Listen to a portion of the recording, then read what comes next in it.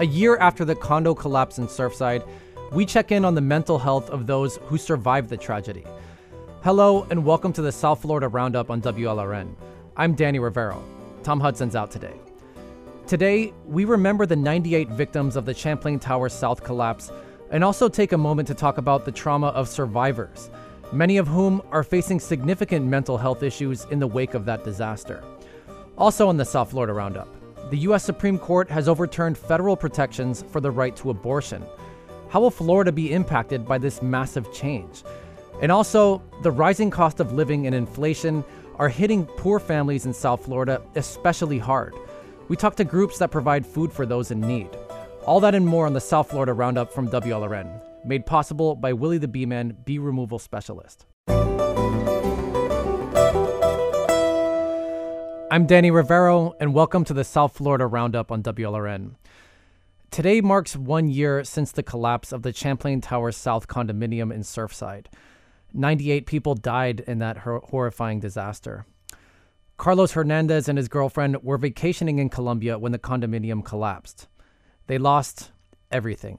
The memories come back and I really feel sad. It's sad in my heart, especially I lost one of my patients. And used to live on the side that collapsed first, her and her boyfriend. And it's pretty sad to go back in time and remember, but you need to move forward. That's life. Since the tragedy, we've seen laws and ordinances enacted across South Florida and at the state level, intending to bolster oversight on condo buildings to make sure this never happens again. And yesterday, Miami-Dade Circuit Judge Michael Hansman agreed on the $1 billion settlement. So there's a lot going on in the wake of the tragedy that left 98 people dead once the rubble was cleared. For this segment, we're going to be talking about the mental health impacts of that tragedy on those who survived the collapse, and also those who worked the disaster scene. Joining me now is WLRN health reporter Veronica Zaragovia and Maria Bedoya, the director of student health at St. Thomas University, who's also a licensed mental health counselor. Veronica, let's start with you. You were at the one-year memorial marking the collapse of the Champlain Towers South building this morning in Surfside. Take us into the scene a little bit this morning. What did it look like and how did it feel? Well, it's a tough scene because it's area like a pavilion that was set up right next to the barren side of the property where the Champlain Towers South stood, and a lot, there's a section with the first responders who have been dealing with a lot of trauma still to be able to come back to this site, and of course the families and elected officials came. Judge Michael Hansman was here, who led the collapse litigation, and a lot of families of the victims said some very emotional speeches. And so it's been a very tough day. And this comes just a day after, you just mentioned him, Miami-Dade Circuit Judge Michael Hansman agreed on a $1 billion settlement for the collapse.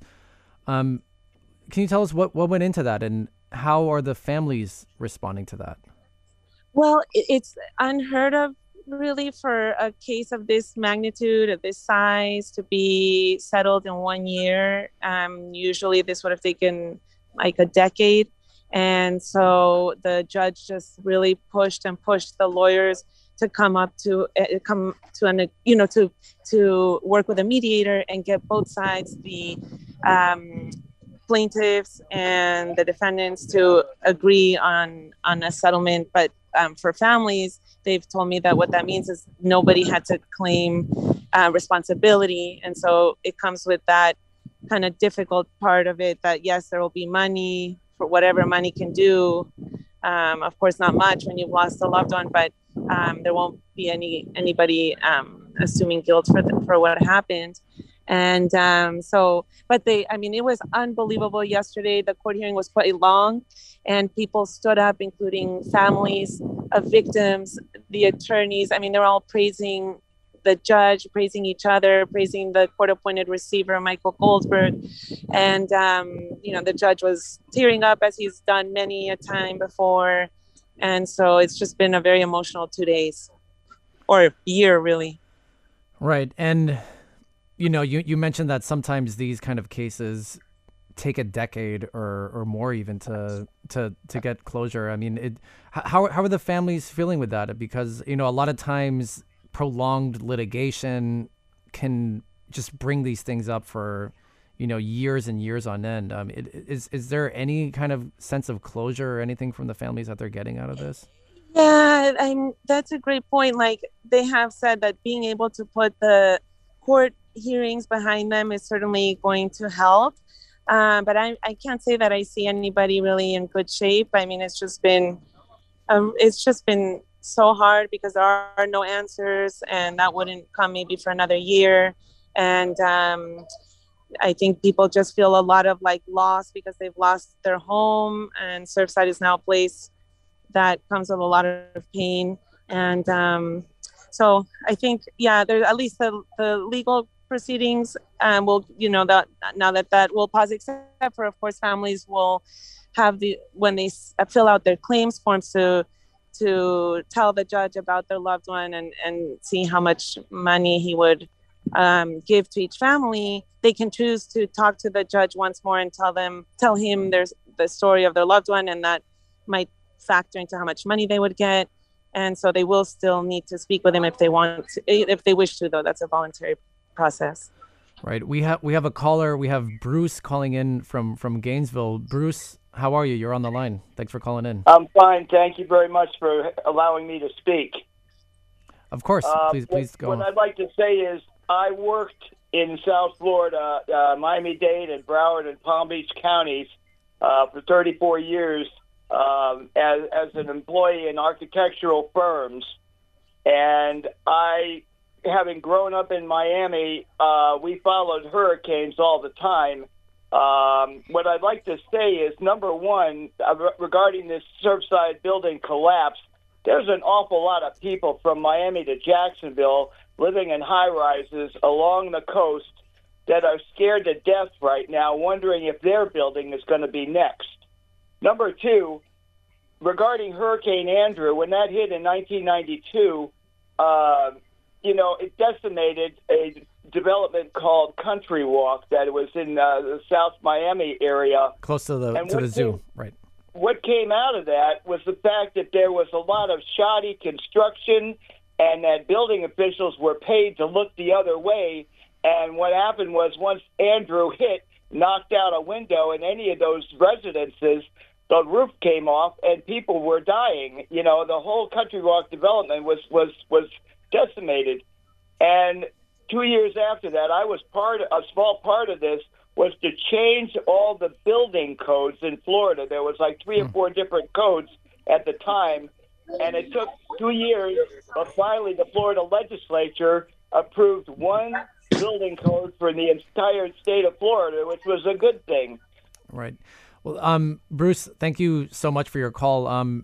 Veronica, kind of jumping off of what Bruce was talking about, South Florida famously after Hurricane Andrew did pass a lot of local building codes. What have we seen happen since the Champlain Towers South building collapsed? Well, in Boca reforms. Raton, right, Boca Raton and Surfside had moved ahead of the state to pass stricter inspection periods. And so in Surfside, they passed the 30-year.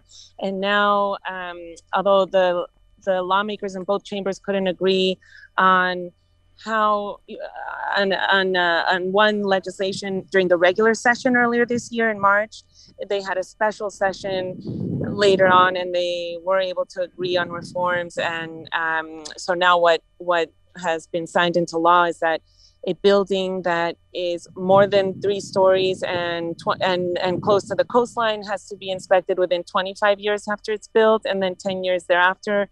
And other buildings within a longer distance from the coast would have to be inspected on 30 years and then 10 years thereafter. And they will have stricter, they'll have to collect reserve money, which is money that's available to make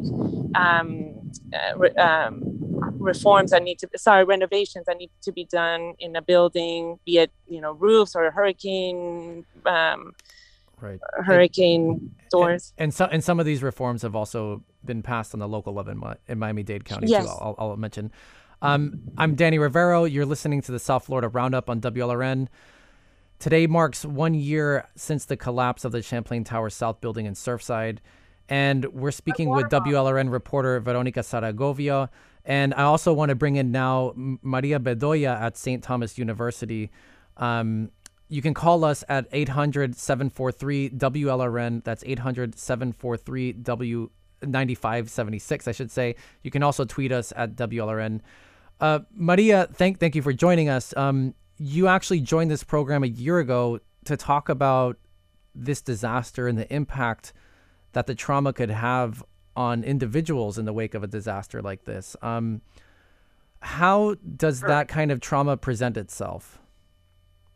Yeah, so as we, same conversation that we've been having from last year to this year, we do have what we call the primary victims, right? The family, the friends of those that were either part of the building or family members of those that, were a part of the tragedy from the building. That's the primary victims. And then we also discuss secondary victims, which, like we mentioned, are the first responders, the people that came out to help, whether it's the first responders and community members. And so it has been a year, and, as we know, everyone grieves differently. And so part of the effects that we still see today is what we call, let's say, for secondary victims, vicarious trauma. They weren't directly impacted in terms of family and friends. However, having been there and having provided support for these families, our medical responders, our policemen, our church clergy, the rabbis and priests that have that were there, they definitely suffer what we call vicarious trauma. So there's still a lot of grief and processing that's still happening to this day. And in terms of how that kind of trauma presents itself, if someone is listening to this and wondering if they should almost do a self-evaluation, like how does something like that present itself in the day-to-day life of someone going through this? Everything, yeah. So every person has it manifests a little bit differently. Some of the more common symptoms would be having flashbacks, having nightmares of that event, getting easily triggered. So a lot of people do develop what we call anxiety attacks or panic attacks. So, for instance, the fear of then going into a building that, might appear to be several years older, right? And having this panic attack where I can't breathe.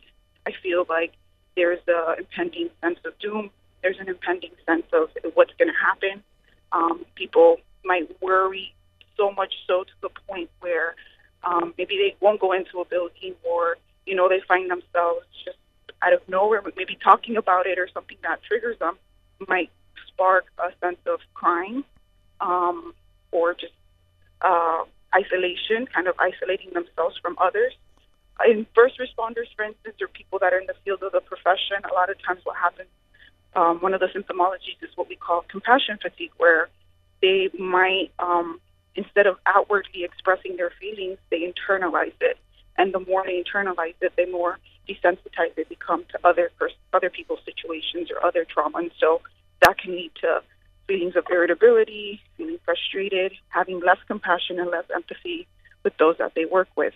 So it can fluctuate in a spectrum depending on the person. And for our listeners, just a note, we are in just a few moments going to be talking as well about the Supreme Court decision overturning Roe v. Wade. So stay tuned for that. We're not going anywhere. But Veronica, kind of bouncing off of what Maria was just saying about the trauma and anxiety about entering buildings and about building safety and whatnot.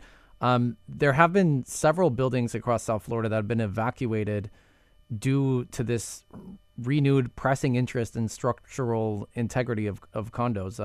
Can you talk to us a little bit about that and what's been going on?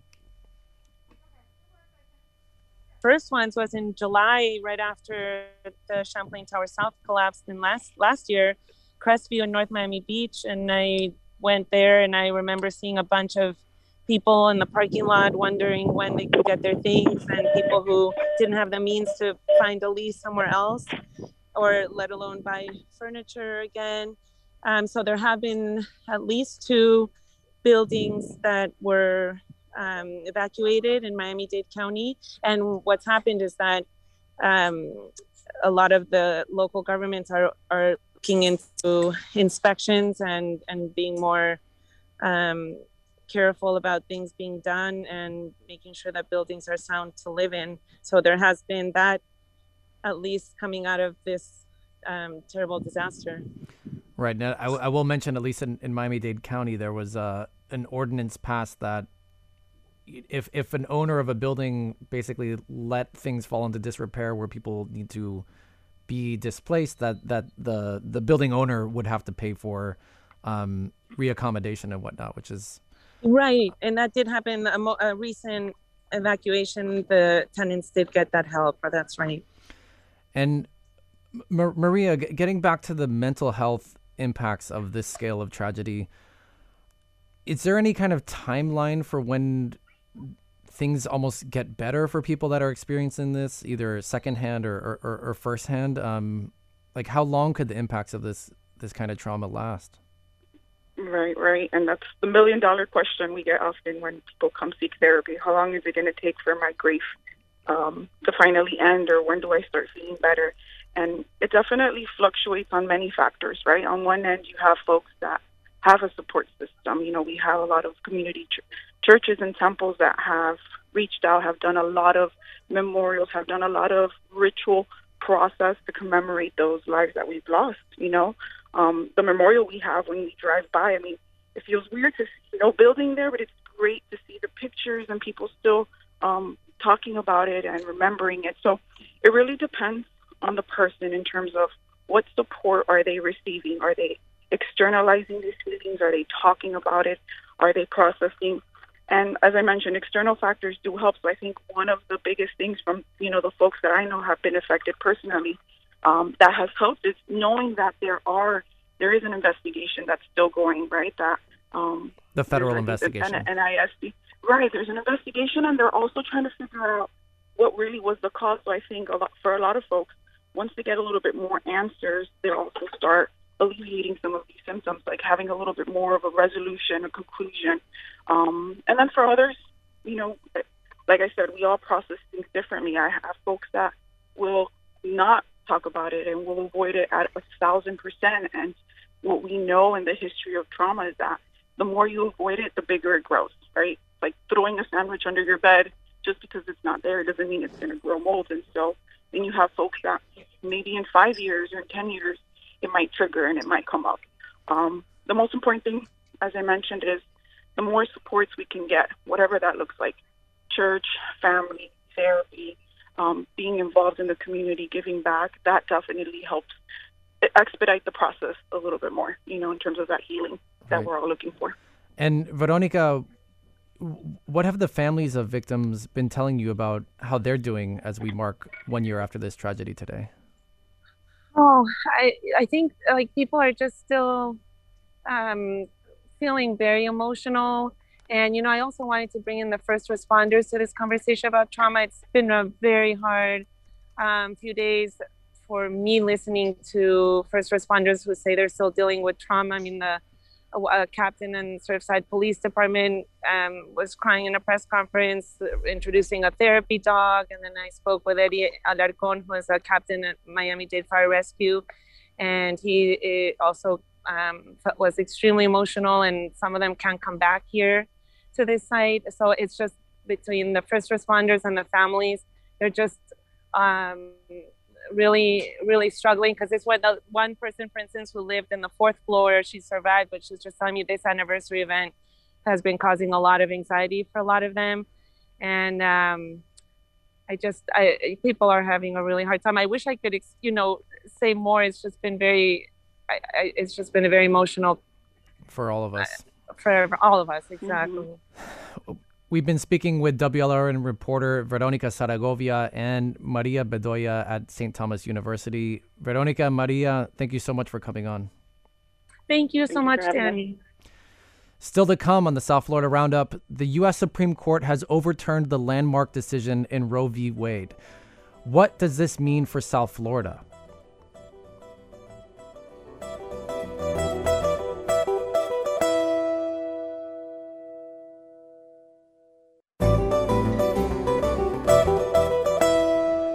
I'm Danny Rivero. Welcome back to the South Florida Roundup on WLRN. The U.S. Supreme Court has overturned a landmark decision that gave federal protections to women who seek to have an abortion. Many states have so-called trigger laws that in an instant made abortion completely illegal just this morning. Florida is not one of those states, but it does leave open the question of how could Florida be immediately impacted? And what kind of pressure might the Republican-dominated state government face to implement a total ban on abortion? Can they do a total ban on abortion in Florida if that's in the cards? Joining us now is Monica Scocco, who's a former nurse at Planned Parenthood here in South Florida and who is an abortion rights activist. Also joining us is Angela Curatello, the director of the Archdiocese of Miami's Respect Life Ministry. Thank you both so much for coming on. Angela, let's start with you. The Catholic Church has long supported the kind of decision that came down this morning from the U.S. Supreme Court. How are you all feeling about this really landmark decision, which reverses a previous landmark decision that was in place for almost 50 years? Hello. Yes, thank you for having me.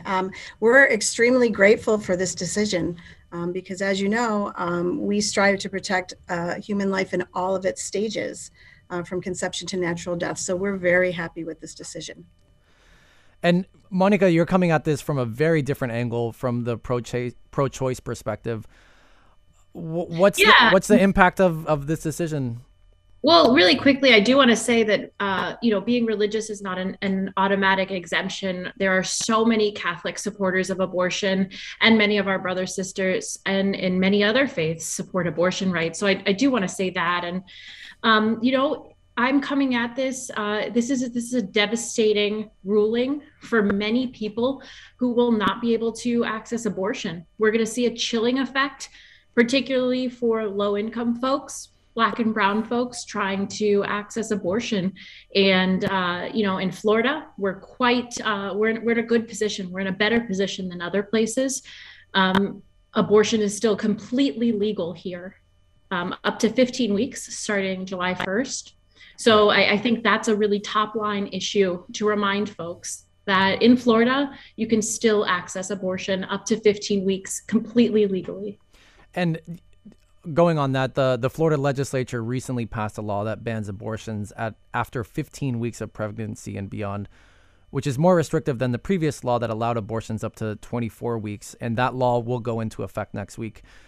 Angela, now with this Supreme Court decision, the door to a complete ban has been opened by that decision.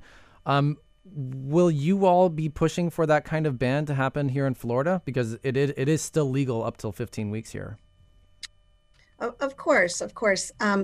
Yes, the 15-week ban is just a start in our mind. We would like to see all life defended from its earliest stages, so from conception. But this 15-week ban is a good start.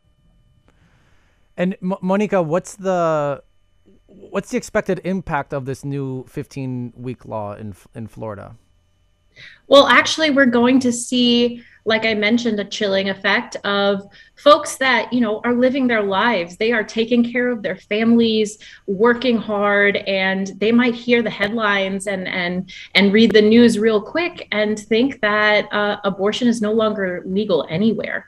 So we will be experiencing that chilling effect. We will also see wait times and things of that nature to get an appointment at a clinic rise as Florida becomes a bit of a haven for surrounding states that did have those trigger laws. So we've already been seeing folks pouring in from Texas and other places.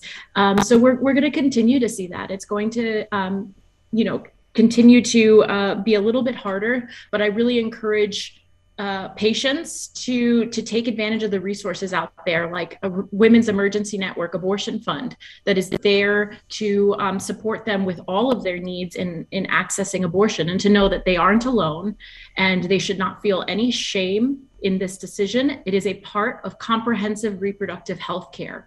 And, it is not for any one of us to say whether the choice to have an abortion is good or bad. No matter how we personally feel about abortions, that decision is deeply personal and has no place in the political arena.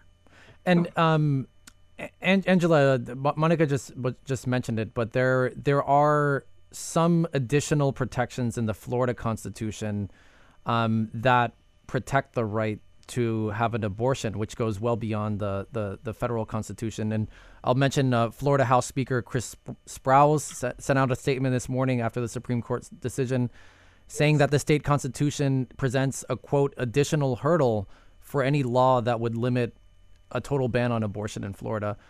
With that being the case, what's the path forward for?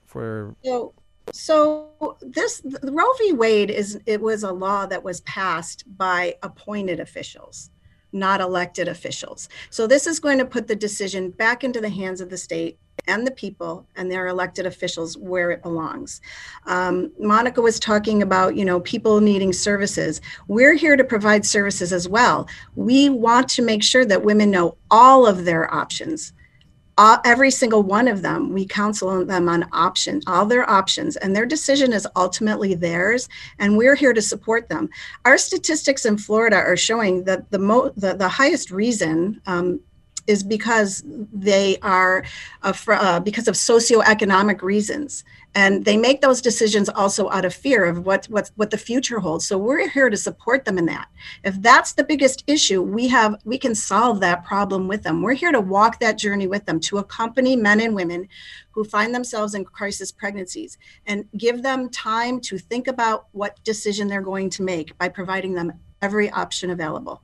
Danny, in the interest of good faith, I do have to say, Angela mentioned crisis pregnancy centers that are known to lie and deceive patients. They absolutely do not provide all of the options. They don't speak about abortion. They, Angela is speaking about one side of it. And really, when you go to a provider such as Planned Parenthood, that is where you will be able to access all of the different options. I'm going to jump in here because I know it's a very heated and divisive topic, but let's keep it at ground level. So Danny, I do want to just level set and say, no matter how me or Angela or any of us feel personally, I really do believe that every pregnancy and situation is different, and this is a decision for a patient and their physician.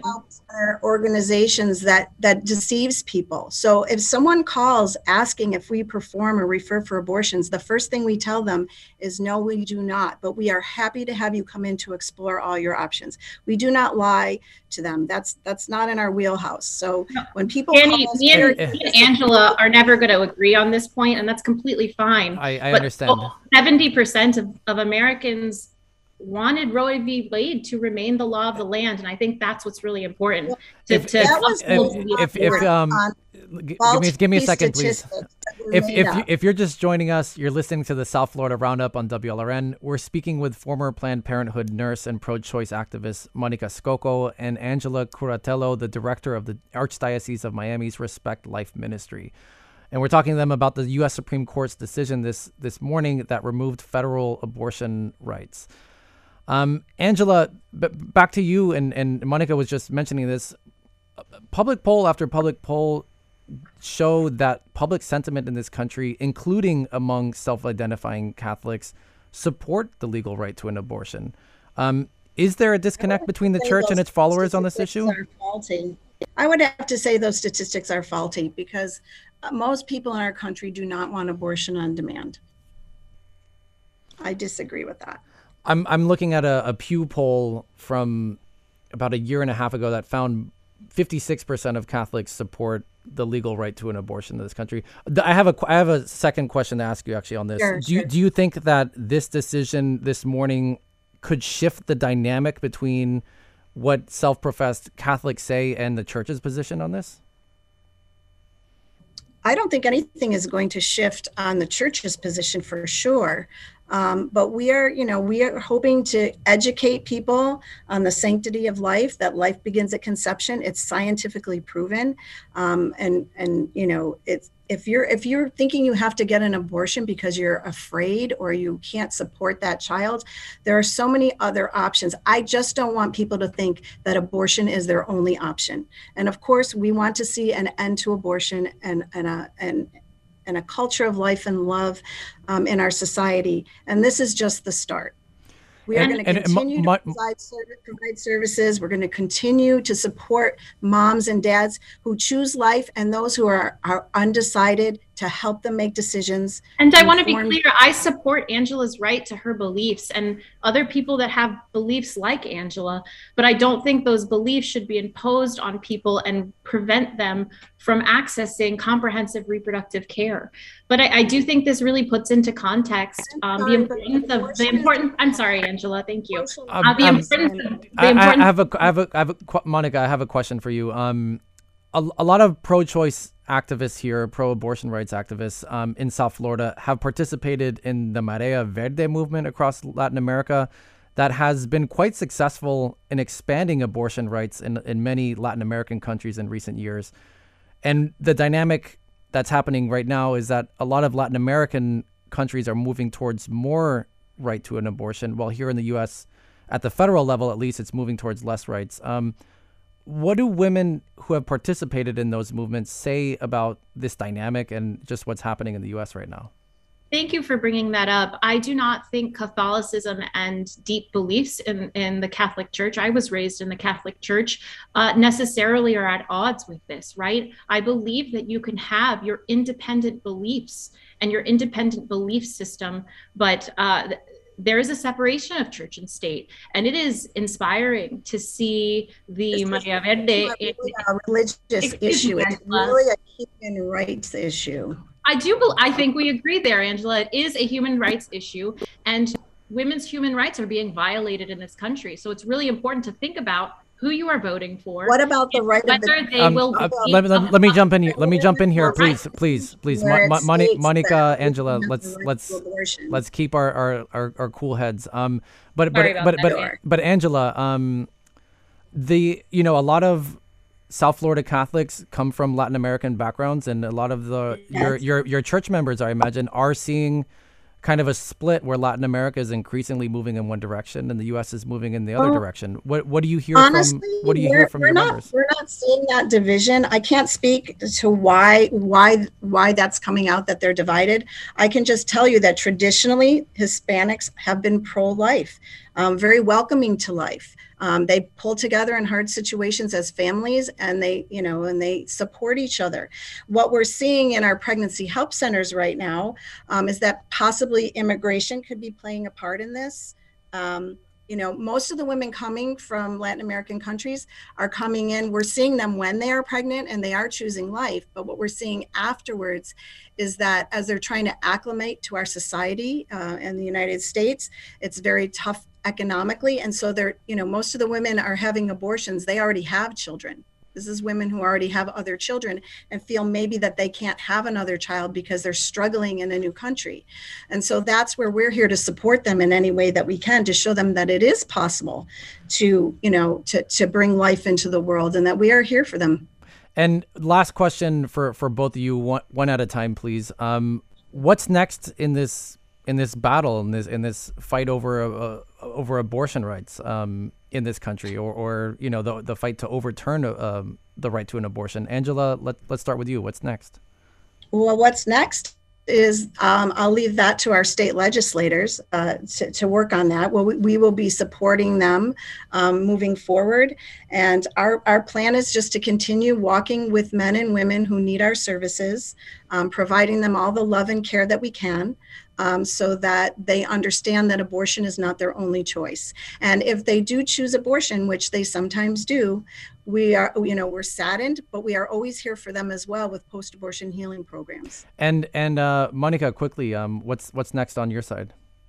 On our side, we continue to fight. We continue to maintain, like Angela said, abortion is a human right, and it is an essential part of reproductive health care, and it is being stripped from the women and people of our country, and we won't stand for it. We're going to make sure that we hold our elected officials accountable, and we make sure that if they are not serving us, serving the 70% of Americans that support abortion rights, we vote them out of office. Well, thank you both for joining. I know it's a very passionate topic. I appreciate both of you coming on and willing to talk with us. We've been speaking with Monica Scocco, an abortion rights activist here in South Florida, and also Angela Curatello, the director of the Archdiocese of Miami's Respect Life Ministry. Thank you both for coming on. Thank you. Still to come on the South Florida Roundup, the price of food is skyrocketing. And we talk to groups that help the poorest among us keep food on the table.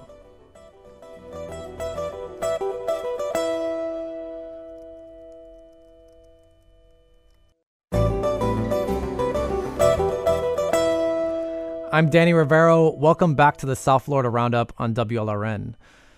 The cost of gasoline has recently hit an all-time high amid a war in Ukraine and widespread supply chain issues that were already driving the everyday costs up for everyday people. The result is that the price of everyday food items has shot up, along with housing costs, which have risen faster here in South Florida than anywhere else in the nation.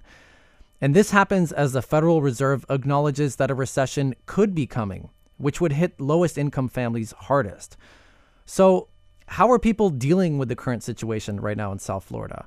What tactics are they using to get by? And how are some groups mobilizing to help the poorest among us weather this financial storm? To help us understand how South Florida families are feeling the pinch of inflation, we're speaking with Danny Agnew.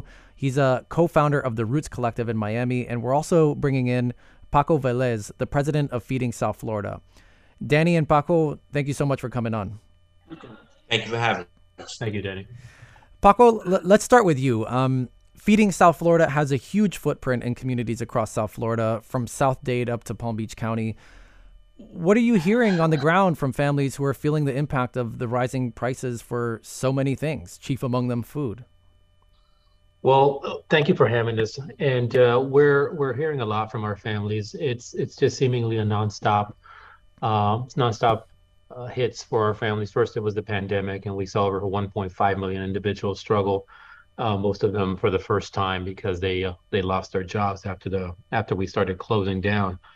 Now we're looking at a huge increase in fuel, a huge increase in rent, so much so that Miami-Dade is in crisis, a housing crisis, and we're also seeing the food costs go up. So families are coming to us a lot more frequently, asking for food assistance, wanting to make sure that they continue to put food on the table.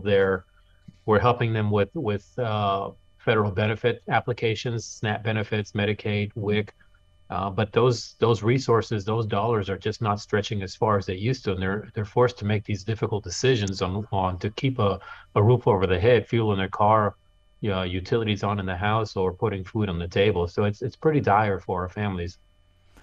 And Danny, your group, the Roots Collective, works primarily in poor Black communities in Miami-Dade County.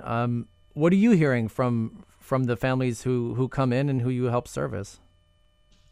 So I'm here with my business partner, Isaiah Thomas, as well.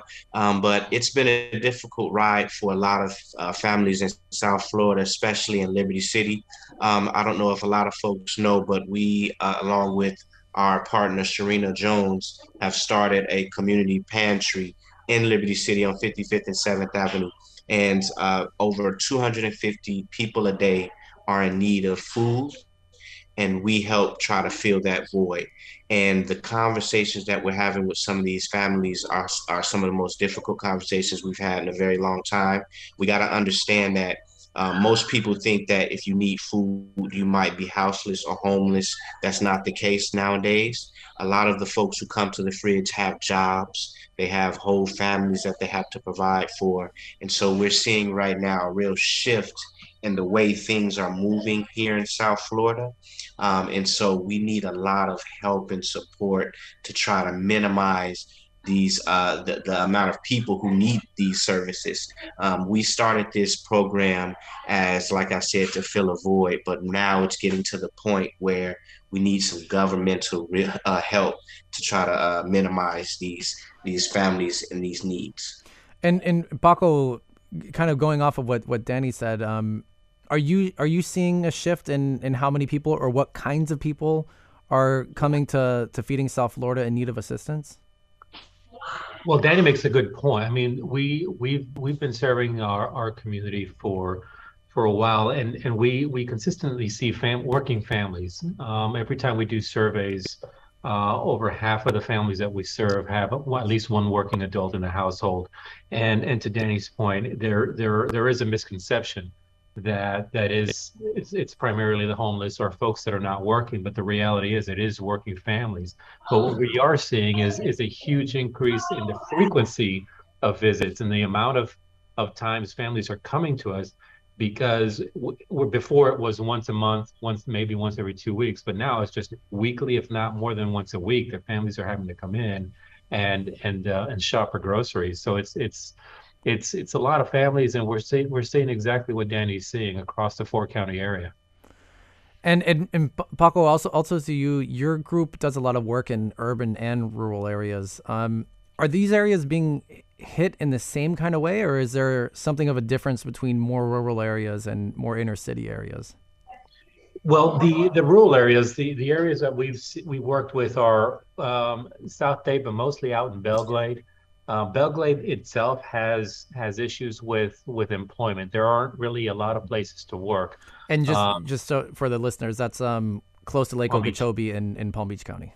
Yes, sir. Thank you. So out in the Glades area, South Bay, Pahokee, and Belglade, families really just struggle to work. I mean, that's an area where I believe there's a waiver to allow families to access benefits without a job, because there are no jobs to be had. So it's a little bit different. Plus, the other part is there's really not a lot of areas to shop or a lot of places to shop in some of these rural areas. But when you look down, for instance, like Danny said, in Liberty City, that's another area where there are not a lot of big box grocery stores or big name grocery stores. So families are having to figure out how to get to a grocery store, either on a bus or walking, or go to their local convenience store where the cost is going to be a little bit higher. I'm Danny Rivero. This is the South Florida Roundup on WLRN. We're speaking with Danny Agnew from the Roots Collective and also Paco Velez of Feeding South Florida about how poor families are weathering the storm of inflation and rising cost of living.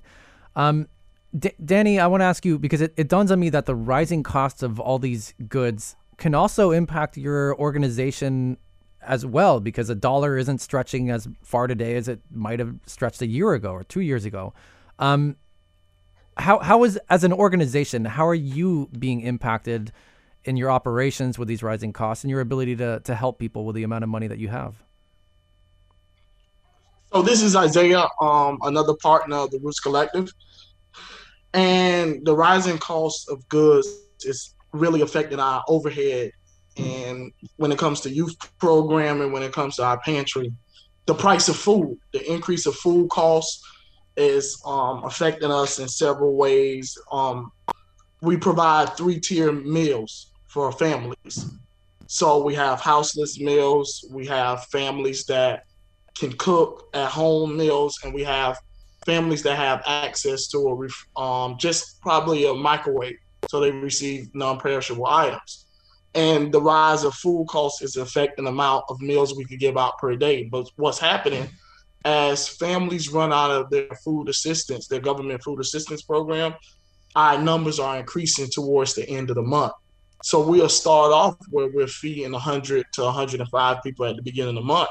But towards the end, Sharina is feeding about 260 members of the community daily. And that food cost is a strain on the overall operations. It's a strain on the amount of programs we can really complete here at Roots Collective. And we have to definitely give a big shout out to organizations like the Miami Foundation, who has really focused in on grassroots organizations who's doing the work and trying to give us some assistance. I did want to mention that, yeah, your group, the Roots Collective, just got a grant this week from the Miami Foundation. Yes, and it's grant dollars like that really help us keep pushing. We actually had conversations earlier this year when we were trying to figure out if we could keep our doors open. And so the support that we're receiving from individuals who have resources is really helping us to continue our fight and actually expand the work that we're doing. And so even with our youth program last year, we had 25 individuals. This year, we have almost over 50 kids at our location in Liberty City. And with the help of the Healing and Justice Center, we're able to provide access to education to youth in our community. So Right. we've I want to, Paco, sorry to cut you off, Danny. But Paco, I want to ask you also about the impact of rising costs on the ability of Feeding South Florida to do what it does. How are you all being impacted? Well, first, I want to congratulate Danny and Isaiah on the grant from the Miami Foundation. That's a huge lift and just a lot of great hope for the community. For us, we have a fleet of 30 big trucks. They're all run on diesel, and we have 3 home delivery vans also running on diesel. So all our partner agencies, we work with over 300 different nonprofit organizations embedded in the community, trusted resources in the community. So we deliver to every single one of those agencies, and the food we deliver is free to them. The delivery is free to them, but we're seeing our diesel fuel cost rise 53% over last year. So it's a pretty significant increase, especially when we're driving all over South Florida to make sure that we're bringing food in and then also getting food out. So we've seen that increase in fuel. We're also seeing when we can't get certain items, we buy in bulk, so we buy by the trailer load. Those costs are also going up as we get food from across the country, whether it's donated or purchased. We have to pay for that transportation, and the food costs, as well as Danny and Isaiah mentioned, are increasing as we get those from manufacturers across the country as well. And Paco, is there any way out of this spiraling situation where there's more people who are in need, from what you're telling me, and then it's also becoming more and more expensive to provide that help? Like, is the government helping you all with increased funds? Are you asking for more private donations? Like, how is there a way out of this? That's the billion-dollar question at this point. I think, when you have, I mean, that's what Danny was talking about earlier, the government response. There hasn't really been a government response, or at least something that's changed anything. But when you have all these challenges at one time, from fuel and that fuel impacts food, and you have housing, all these things that are combining to really hurt our working families. And these are the working families that take care of us, right? We're folks that are growing our food, folks that are putting food on our table. All these folks are the ones that are struggling to put food on their own table. So I don't know what the magic bullet is. I actually don't think there is a magic bullet. We just have to find the right policies to put in place that are going to protect and help our families, as opposed to putting policies in place that hurt our families. And Danny and Isaiah Thomas, with the Roots Collective, I want to ask you all, because Paco works with a very large organization, Feeding South Florida, and you guys are kind of a lot smaller. You serve a very specific community. Like, what are the next steps for you all? I mean, you just got a grant from the Miami Foundation. What do you have coming up down the pipeline? Yep. So right now we're in the middle. We're actually in a room in our office. We have about 40 teenagers right now at our shop for our youth program, our summer youth program, where we team with the Healing and Justice Center of Miami. So that we're right here now, and Sharina is right down. She's cleaning up the fridge from her daily work at the pantry. So next in line, we want to expand our youth program into not only summer, winter, and spring break camps, to after-school programming, weekend programming, planting seeds in our students and our youth in different ways and showing them different ways, as well as Sharina has a vision of transforming the pantry into a community grocery store. So those are our two main things that we're looking at on our nonprofit side, and Danny is gonna continue. Yep. And so with the go ahead. Sorry, we only have a short amount of time. Paco, I want to ask you very, very quickly because we're about to run out. What's next for Feeding South Florida? So for us, we're looking at. I mean, we have our. I'm sorry. I'm sorry. I actually have to cut out. I apologize very much. We've been talking with Danny Agnew and Isaiah Thomas, co-founders of the Roots Collective in Miami, and also speaking with Paco Velez, the president of Feeding South Florida. Thank you both so much. It's been a cram show today. Thanks for working with us. We appreciate it. Thank you so much. And that'll do it for the South Florida Roundup. It's produced by Natu Twe. Our engagement editor is Katie Cohen. Our news director is Terrence Shepard. Alicia Zuckerman is our editorial director. Jessica Bakeman is the senior editor of news. The director of radio operations and show's technical supervisor is Peter J. Mayers. Richard Ives answers phones. I'm Danny Rivero. Thank you for calling and thank you for listening. This program is made possible by Willie the Bee Man, bee removal specialist.